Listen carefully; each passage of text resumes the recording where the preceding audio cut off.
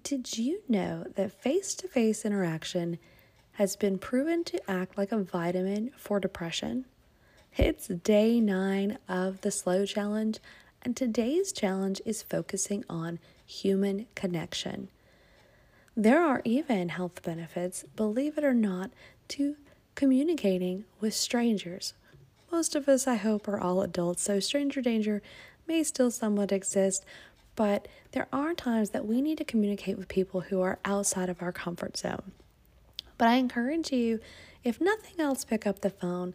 But there are proven benefits to talking face to face with somebody and sharing that oxytocin that is released from that communication alone versus other forms of communication. Also, a strong social and community tie is linked to improved health, longer life, and of course, as we already said, less depression and less anxiety.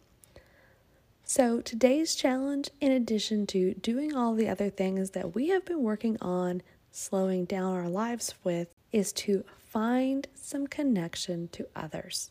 Have a great day.